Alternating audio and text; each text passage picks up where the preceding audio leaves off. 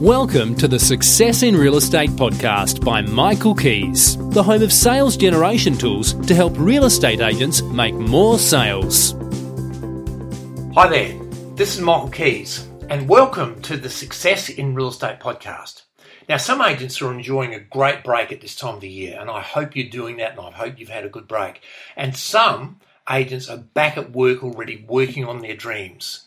So I thought it'd be nice to share with you a live recording from my Success in Real Estate program, which is designed to help you get in touch with your dreams in real estate and what you can create from this wonderful world of real estate.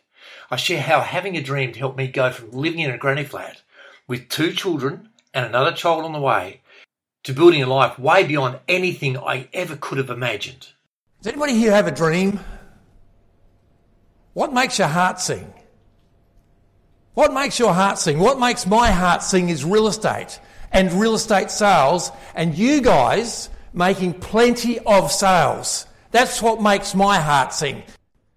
I used to go to bed of a night time, and what would happen is I would dream. I would dream about the sales I was going to make. And this one night, it was the night before the sales meeting, I dreamt and I said, that sale is going to come together there, and that one's going to come together there, and that one. And I had a whole list of them. There was 8 in a row that were going to come together.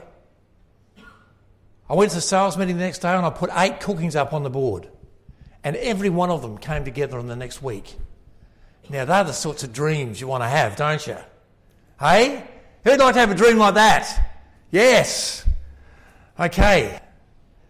You see, Walt Disney, hero of mine. Who here has ever been to Disneyland? That started with a dream.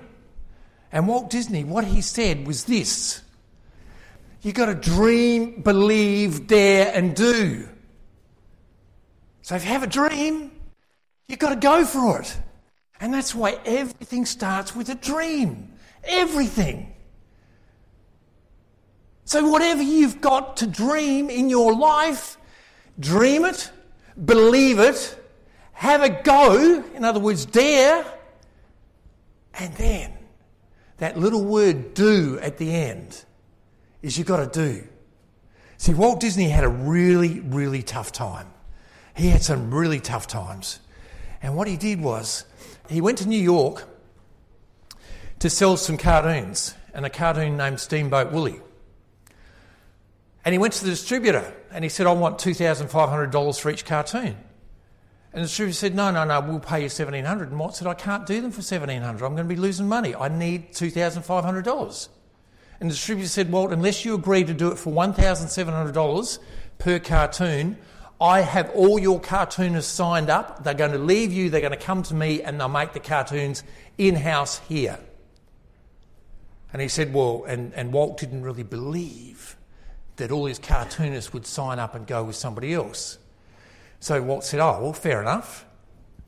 And he rang Roy, and Roy told him that all his cartoonists had resigned, including a guy by the name of Ub Elks. Now, Ub Elks had 20% of the Disney Corporation in those days. 20%. And so Walt had to buy him out of that 20% of the Disney Corporation, which was worth, only thousands of dollars in those days. And they say when Ub Elks died, had he kept that 20% of the Disney Corporation, he would have been worth $5 billion. And Walt, when he walked out of this guy's office, what he did was he said, what they've done to me, they've done to you. And that's exactly what he did. But on the train back from New York to Los Angeles, he wired Roy and said, everything's fine, I'm coming back, everything's great. And Walt's sitting on the train thinking, oh, what am I going to do? What am I going to do? What am I going to do?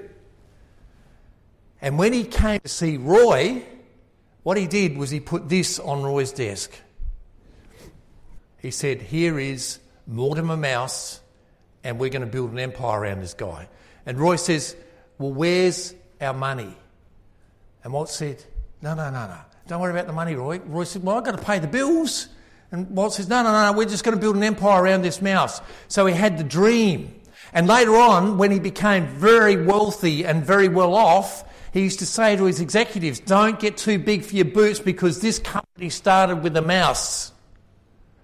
So dream, believe, dare and do. So our dreams can come true through our real estate careers. This is what we've got. And I don't know of anything better than a career in real estate to create what you want. When I started in real estate, I was broke.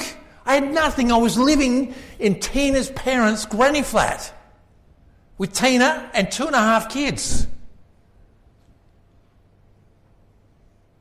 Didn't know what I was going to do. Went to Mum's place every day looking in the paper for jobs. One day there was a job for real estate, so I applied for it and I got the job. And I thought, this is fantastic, I've got a job in real estate. This is absolutely brilliant. And I went and told my mother-in-law. And she said, you, in real estate, you've got to be kidding. You can't talk, you're a misery guts. That's terrible. She said, you'll never do any good. That was my first motivational speech ever. I hope you enjoyed this episode of the Success in Real Estate podcast. And until the next episode, this is Michael Keys.